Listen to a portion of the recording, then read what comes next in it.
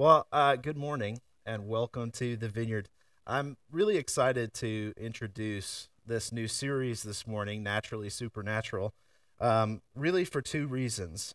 One, because these two words kind of sum up one of the most hard to navigate and counterintuitive contradictions in our faith and the way that we want to be faithful to Jesus and to do the things that Jesus did.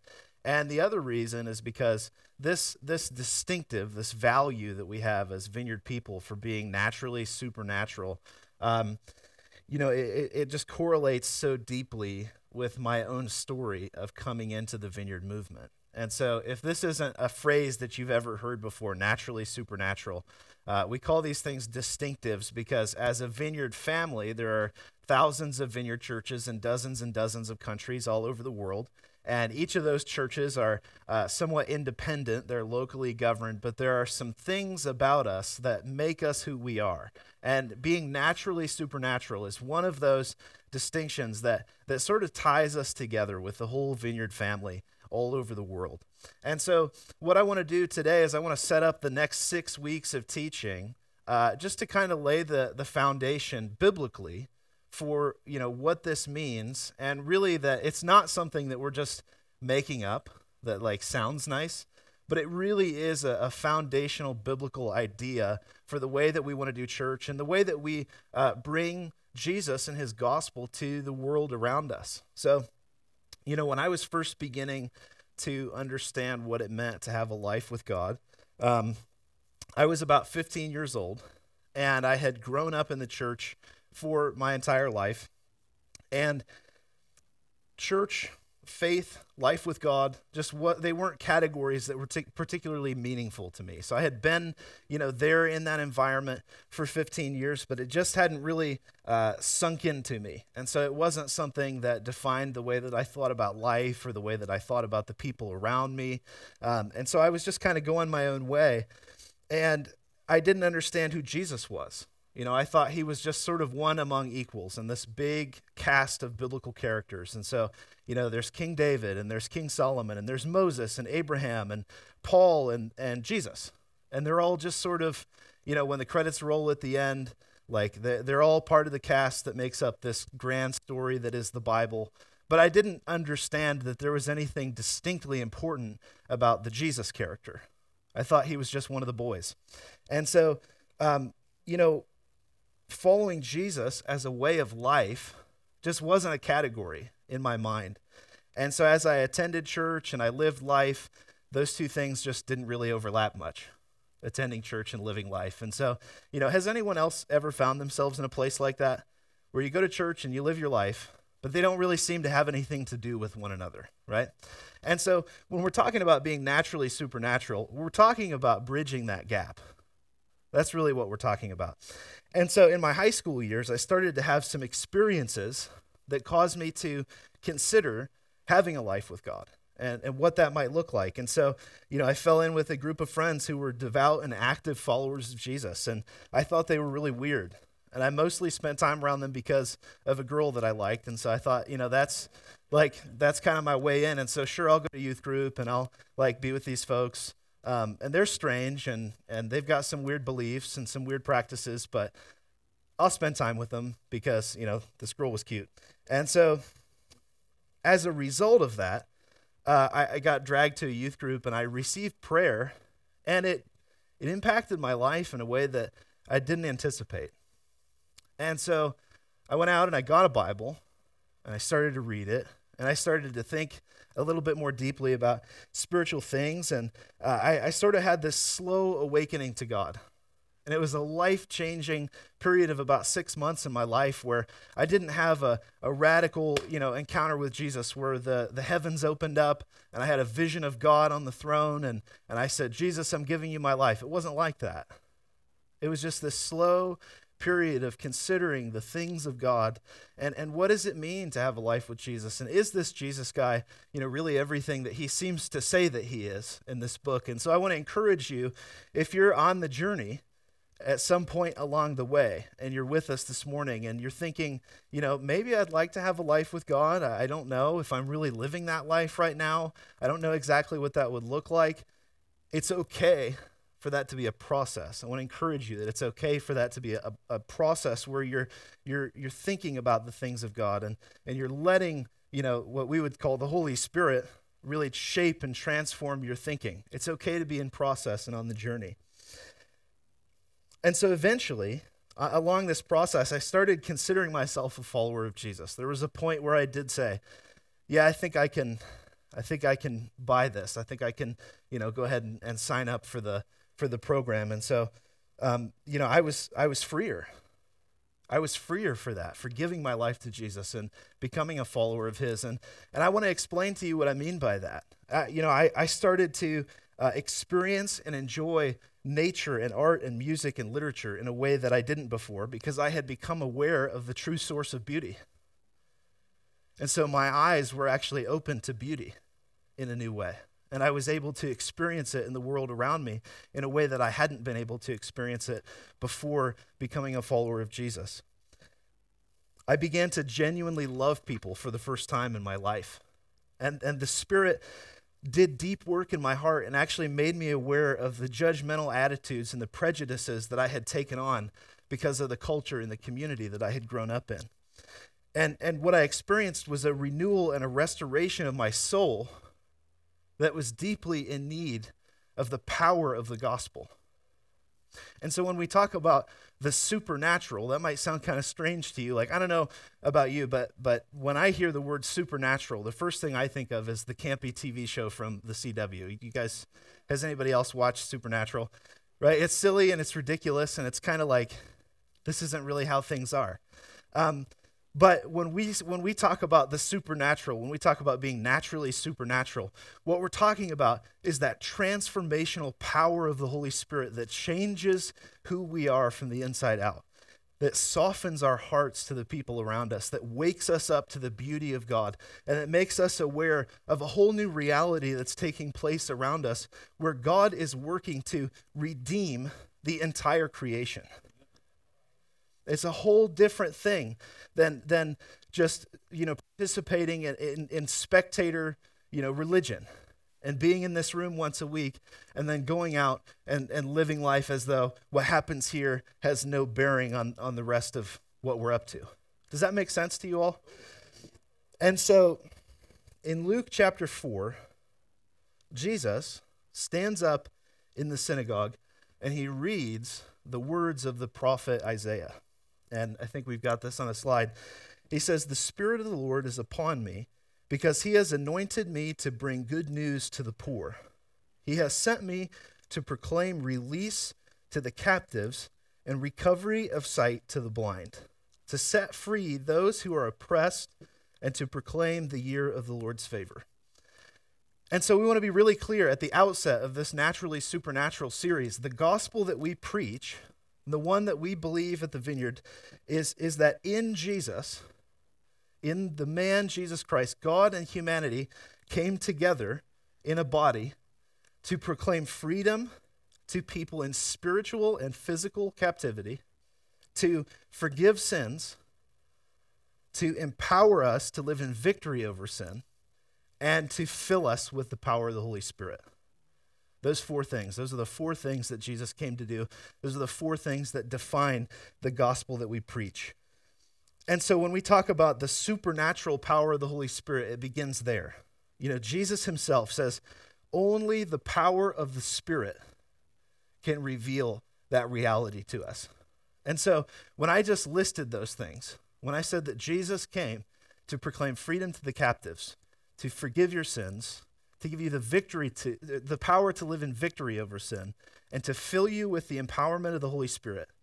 If that rang true for you, the only way that could possibly ring true for you is by the power of the Holy Spirit.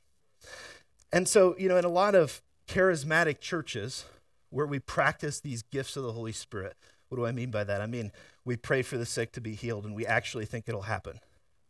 Speaking in tongues, sharing words of prophecy, words of knowledge, and words of wisdom. A crucial and integral part of that is actually the baptism of the Holy Spirit.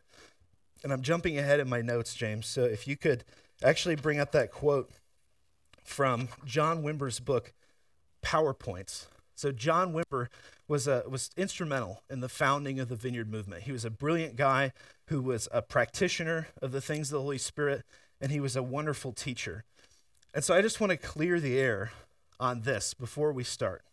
So different streams and different churches believe different things about the baptism of the Holy Spirit and how the power of the Holy Spirit works.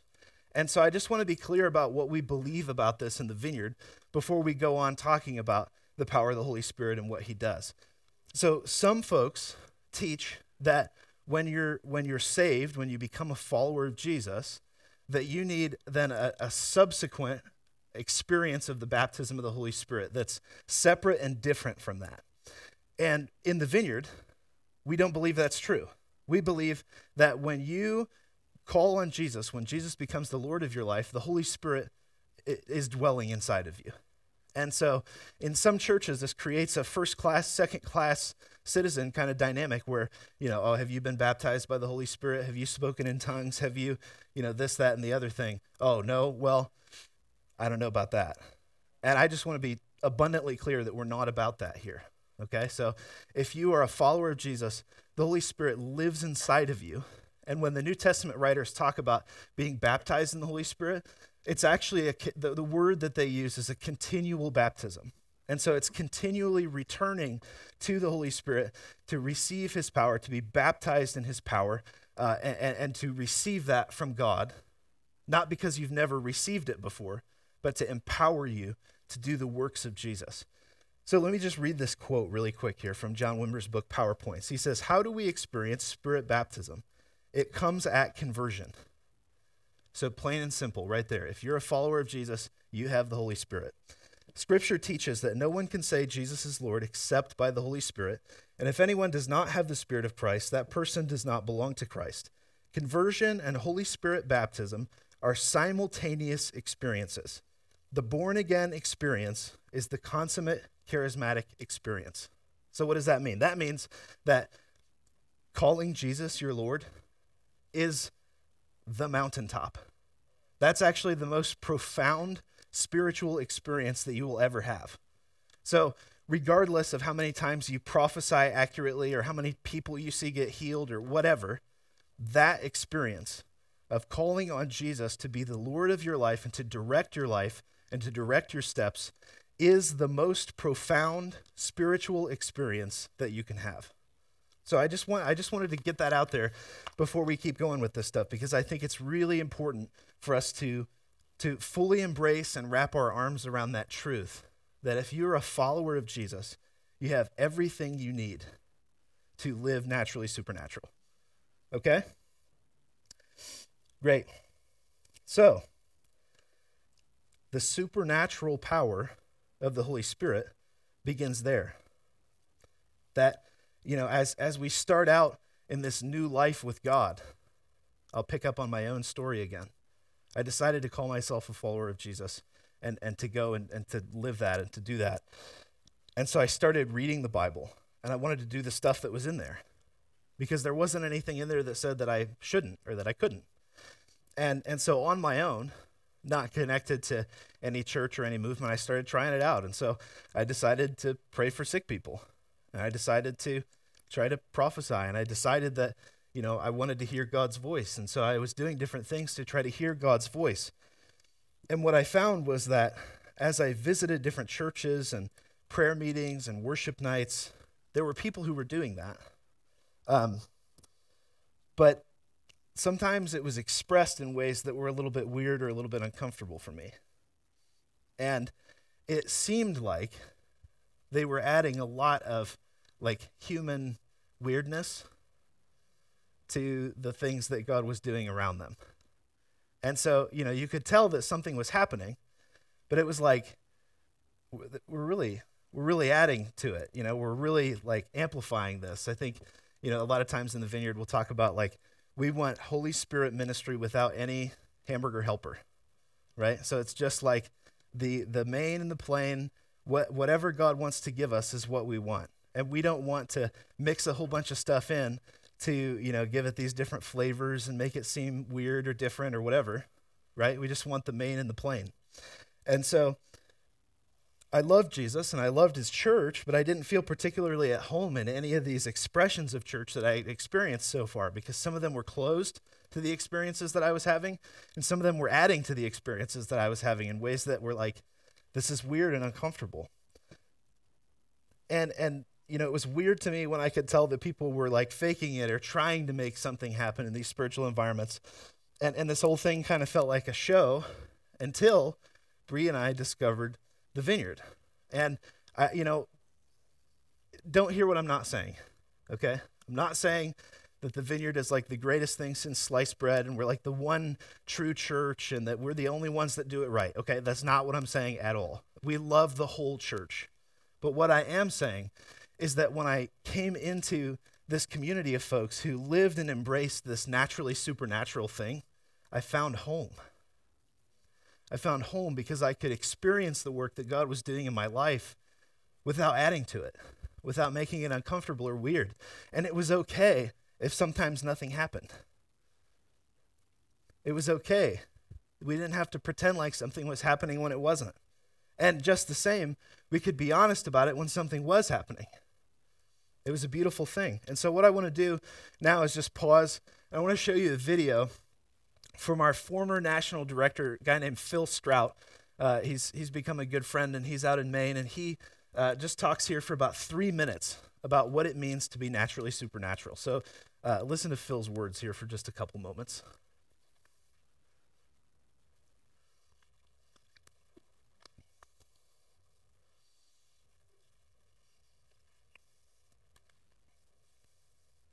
He's just over there.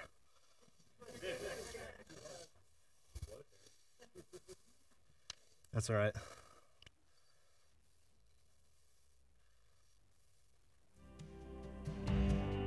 Uh-oh.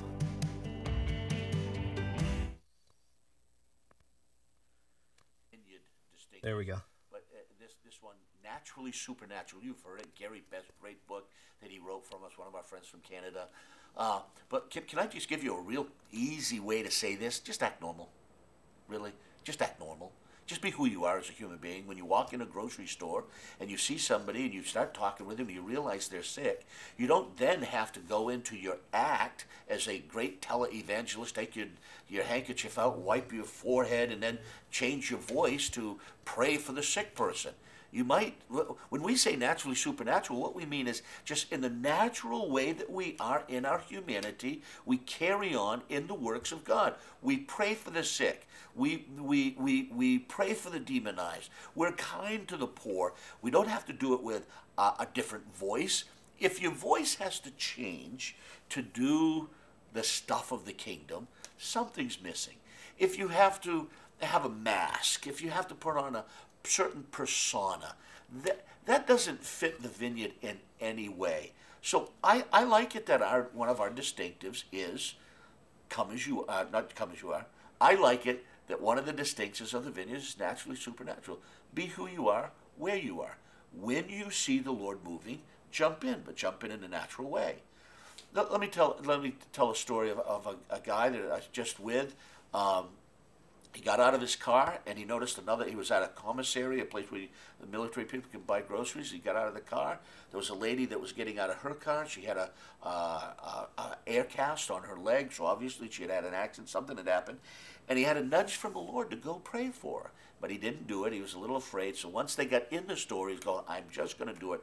He walked up to her and just simply said, I noticed that you've got a leg injury, and I'm wondering if you would mind if I prayed for you. He's in the grocery store, and he just simply said, and she goes, well, no, that would be very kind of you.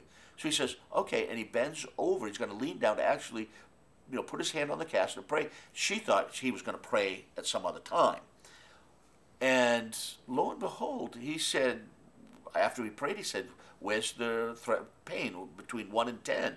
She goes, oh, about a 7. And he goes, can I pray again? And now she's really and he just prays for her again. Where is it now? Like I said, at 3, prays for her again. And she this is amazing. Ends up taking the cast off, ends up coming to this guy's church the following week, I think, to share this story of what just happened. So this is my question. Was he on grocery store healing ministry? Or was he at the grocery store to buy food, and there was a lady who needed prayer, and he just responded in a natural way? Wherever we are, in whatever situations, it's the kingdom. The kingdom's around. You never know when the kingdom's going to break in, so go for it. But you don't have to act a certain way. So I like it that we've used this term, and it does distinguish us from a lot of groups that have other methodologies in how they minister. We want to do this thing, and we want to do it naturally, supernatural. Yeah, that's why we call it a vineyard distinctive. There you go. So there's a wonderful explanation of the kind of thing that we're talking about. So it's in our everyday life. It's not something where we have to have any kind of secret sauce. The atmosphere doesn't have to be just right. The anointing doesn't have to be just right. Just do it. We just do it, and we're not weird about it, right? We don't want to be off-putting to folks, and we don't want to do it in a way that isn't winsome and inviting. And here's what I'll say about that is, when I first came to the Vineyard, the very first Vineyard thing that I came to, this guy John Wimber, we were listening to just a short clip of his teaching, and when I heard John Wimber explain the gospel of the kingdom, the gospel of God's activity in the earth, he did it in such a loving and winsome way that I had never heard one of these charismatic people do it in before. He did it in a way that was down to earth, that was good sense, that wasn't like frightening or weird, and it was so attractive to me. And I just want to suggest that maybe part of the reason that people in the world around us and even other Christians are so turned off to the stuff of the Spirit is because we don't do it in a natural and down-to-earth and winsome kind of way. And so when we embrace this idea of being naturally supernatural, it's invitational to folks. It doesn't create barriers that they have to overcome to then be able to hear what you're actually saying. And so I want to talk a little more deeply about why naturally supernatural. You might be hearing all this and you're understanding what the term means, but why? Why do we embrace that? Why is that so important to us? There's something wrong with the way the world is. Have you noticed? There's something wrong with the way the world is. And, that's why we're here. That's why the community of followers of Jesus, the church, is here, because God, the God who made the world, promised to put it right in spite of what we've done to screw it up. That's really, if I could sum up the whole Bible in one sentence, it's that the God who made the world has promised to make it right in spite of the ways that we've screwed it up. And so, we have to be God's people for God's world. This is the thing, when we read the Old Testament, when we read the Hebrew Bible, this is the thing that the people of Israel had such a hard time understanding. Because over and over and over and over again, they think that they're a community for the sake of themselves. They think that they're a community for the sake of being set apart and living right, in contrast to the rest of the world. But when we read in the Old Testament what God says about Israel, it's clear that his intent was always to turn Israel inside out. It was always for that community of folks who were living rightly before God, or at least trying to live rightly before God, to spill out and touch the rest of the world, to touch the nations, to redeem the nations. That psalm that we read before we started worshiping, I want to read it again. And I want us to just notice a couple things about it. The first thing I want us to notice about it is the way that it talks about the judgment of God. Because a lot of times when we think about judgment, we think about it like a scary thing, right? But let me ask you this. If there's a God who created the universe and is working to redeem it, isn't our hope that that's a God who has pretty good judgment? We've been thinking in the wrong categories about the judgment of God. The judgment of God is intended to put things right. It's intended to divide what's wrong about the world from what's right about the world and give us glimpses of the ways that God wants to remake the world in a redeemed and restored fashion. So let's read that. It says, "Oh, sing to the Lord a new song. Sing to the Lord, all the earth. Sing to the Lord, bless his name, tell of his salvation from day to day. Declare his glory among the nations, his marvelous works among all peoples. For great is the Lord and greatly to be praised. He is to be revered above all gods. For all the gods of the peoples are idols, but the Lord made the heavens. Honor and majesty are before him. Strength and beauty are in his sanctuary. Say among the nations, the Lord is king.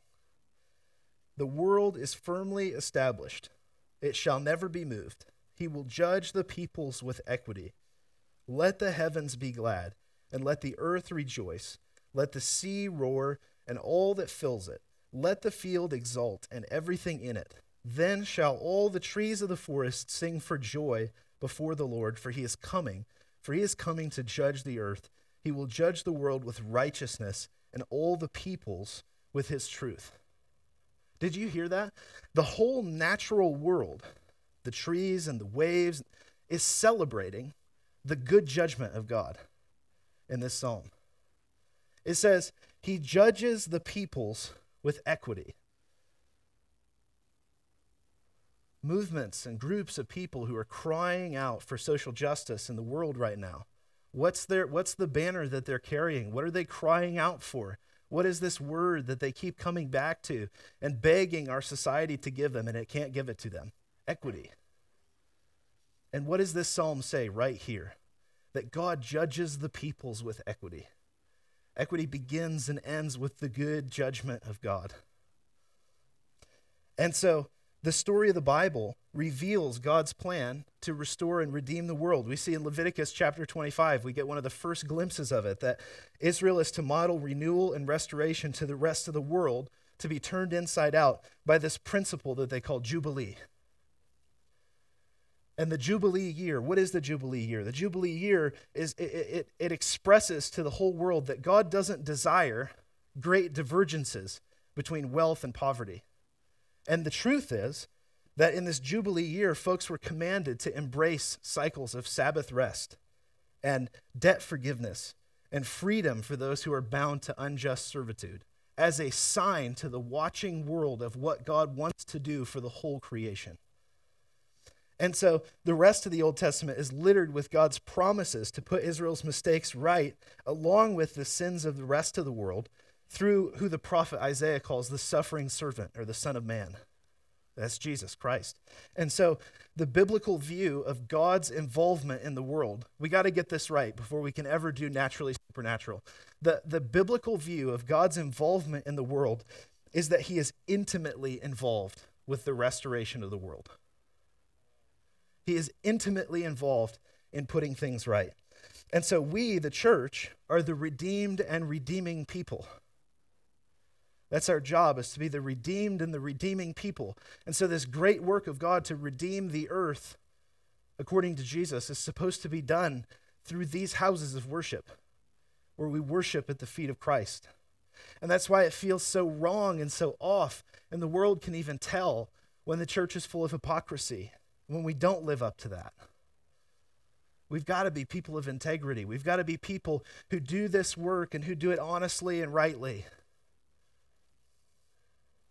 And it has to be us. I believe, in spite of everything that's happened in the world in my lifetime, and all of the detractors and all of the horrible things that folks have done, in the church and in the name of Jesus, that the church is the hope of the world. Because it is the vehicle through which God is working to redeem the world. I firmly believe that, and I'm not moving off of that conviction. And we've got some things to figure out, and we've got some things to sort. But the truth is that God is working to restore and redeem the world through his church.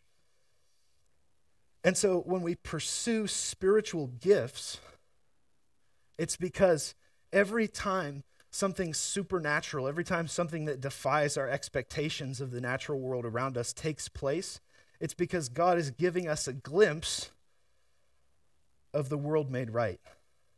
and we want another one. Because when Jesus does miracles, hear this, when Jesus does miracles, he doesn't do miracles to prove that he's God. He actually doesn't do miracles to prove that he's God. He does miracles to prove what God wants to do with the whole world. And so if you receive healing in your body, it's a sign of what God wants to do with the whole universe. And if you receive, an accurate and uplifting prophetic word, it's a sign of God's word to the whole universe.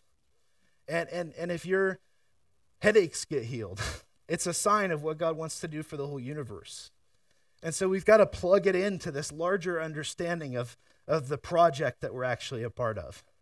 Because it's not just these little one-off things happening, as great as they are, it's for the sake of what God wants to do with the whole world. So in other words, when we talk about being naturally supernatural, we're talking about it because it's the way that we partner with God in bringing about the redemption of the world. That's supernatural, right? We've talked about supernatural healing and prophetic words and all that, and I'm running out of time, but I want to just talk really briefly about natural. What about being natural? So we've talked a lot about being supernatural, but what about being natural? We believe that being natural, being winsome about this, just like the story that I told about hearing John Wimber's teaching, opens folks up to experiencing what God wants to do in the world. And so I want to read one of the scriptures that I think really best captures this from 1 Corinthians chapter 9. Paul's writing to the church in Corinth, and he says, "For though I am free with respect to all, I have made myself a slave to all, so that I might gain all the more. To the Jews, I became as a Jew, in order to gain Jews. To those under the law, I became as one under the law, though I myself am not under the law, so that I might gain those under the law. To those outside the law, I became as one outside the law, though I am not outside God's law, but am within Christ's law, so that I might gain those outside the law. To the weak I became weak, so that I might gain the weak. I have become all things to all people, that I might by all means save some. I do it all for the sake of the gospel, so that I might become a partner in it." So there's a key thing here. Paul sees this work of being winsome, being easy to understand, naturally relating to folks who are different from him, as essential work in being a partner in the gospel. And so when we talk about being natural, here's what we mean. We live in a culture that is mostly post-Christian. We kind of teeter between being post-Christian and sort of being almost a pagan culture that's actually interested in spiritual things and the supernatural. So, there's a balance there. And it really depends on what city we're in or what community we're in or even what generation we're with, right? But there are ways of putting this message forward that actually beckon the power of the Holy Spirit into our lives, into our conversations, and into our situations without being weird. And so what we have to understand is, when we're on the streets of Oxford, right, it's a relatively secular post-Christian environment. So what we don't want to do is introduce lots of complicated spiritual, biblical language to our conversations with folks when we want to talk to them about something that has to do with Jesus. I find actually that the less spiritual language that I use, the more effective my encounters are with people. Here's a really interesting one that I use all the time. I work one day a week at a golf course here in town. I just kind of work at the pro shop counter and make conversation with folks, and I've built some interesting relationships over the years. But one of the things that people love to do at the golf course is to talk about politics and to complain about politics, to complain about their least favorite politicians and the decisions that they make and how stupid they think they are, and on and on and on and on. And so when I bear witness to these conversations, what it looks like for me is I sit and I listen and I grind my teeth. And then when I can finally get a word in edgewise, I usually say something like, Man, it sounds like you're really upset about that. It sounds like you're really put off by that. Um, there's a practice that I learned, a spiritual principle that I learned once, and I used to think like that, but it's really helped me find a lot more peace in my spirit, and I'd love to tell you about it sometime, if you're interested. And 8 out of 10 people come back and ask me about that when I say something like that. You know why? Because they know that there's something wrong. They know that there's something wrong with the way that they're talking. They know that there's something wrong with the way that they're thinking about other human beings. They know that they're thinking in the wrong categories, and they don't know what to do about it. And the hope of the world is actually for the power of the Holy Spirit to come and redeem their thinking and redeem their hearts from the inside out. And so there are little things that we can do like that. Think about your approach to people. Think about the way that you're gonna talk to folks, whatever, in the grocery store, like Phil's example, or at work, or even with your family members who are far from God. Like, imagine these things in your head. Take time to just like visualize, what is it going to look like to have this conversation with this person? Not because that's, a spiritual practice or anything, but because it helps you practically decide how are you going to talk to folks. And the more natural we can get at this, I believe the more impact that these things are going to have. And so I want to just end with this, that the idea here is that by being natural, we make the way straight for the kingdom of God to enter any situation. And so we want to focus on, like Phil said, don't be weird. Don't be weird, but be open to whatever God wants to do. And so that's a tension, and we want to live in the middle of that tension and think together about what it looks like for that to be part of our culture. So if we could do this, everybody just go ahead and stand with me, and the worship team can come forward. Sorry, that went a little long.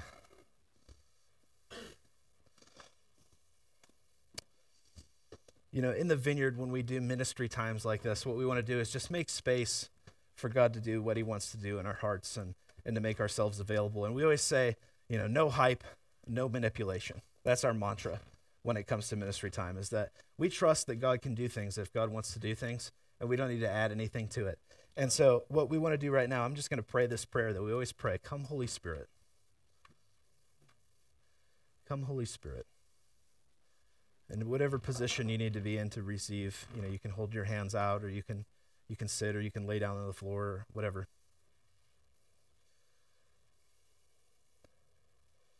God, we love you.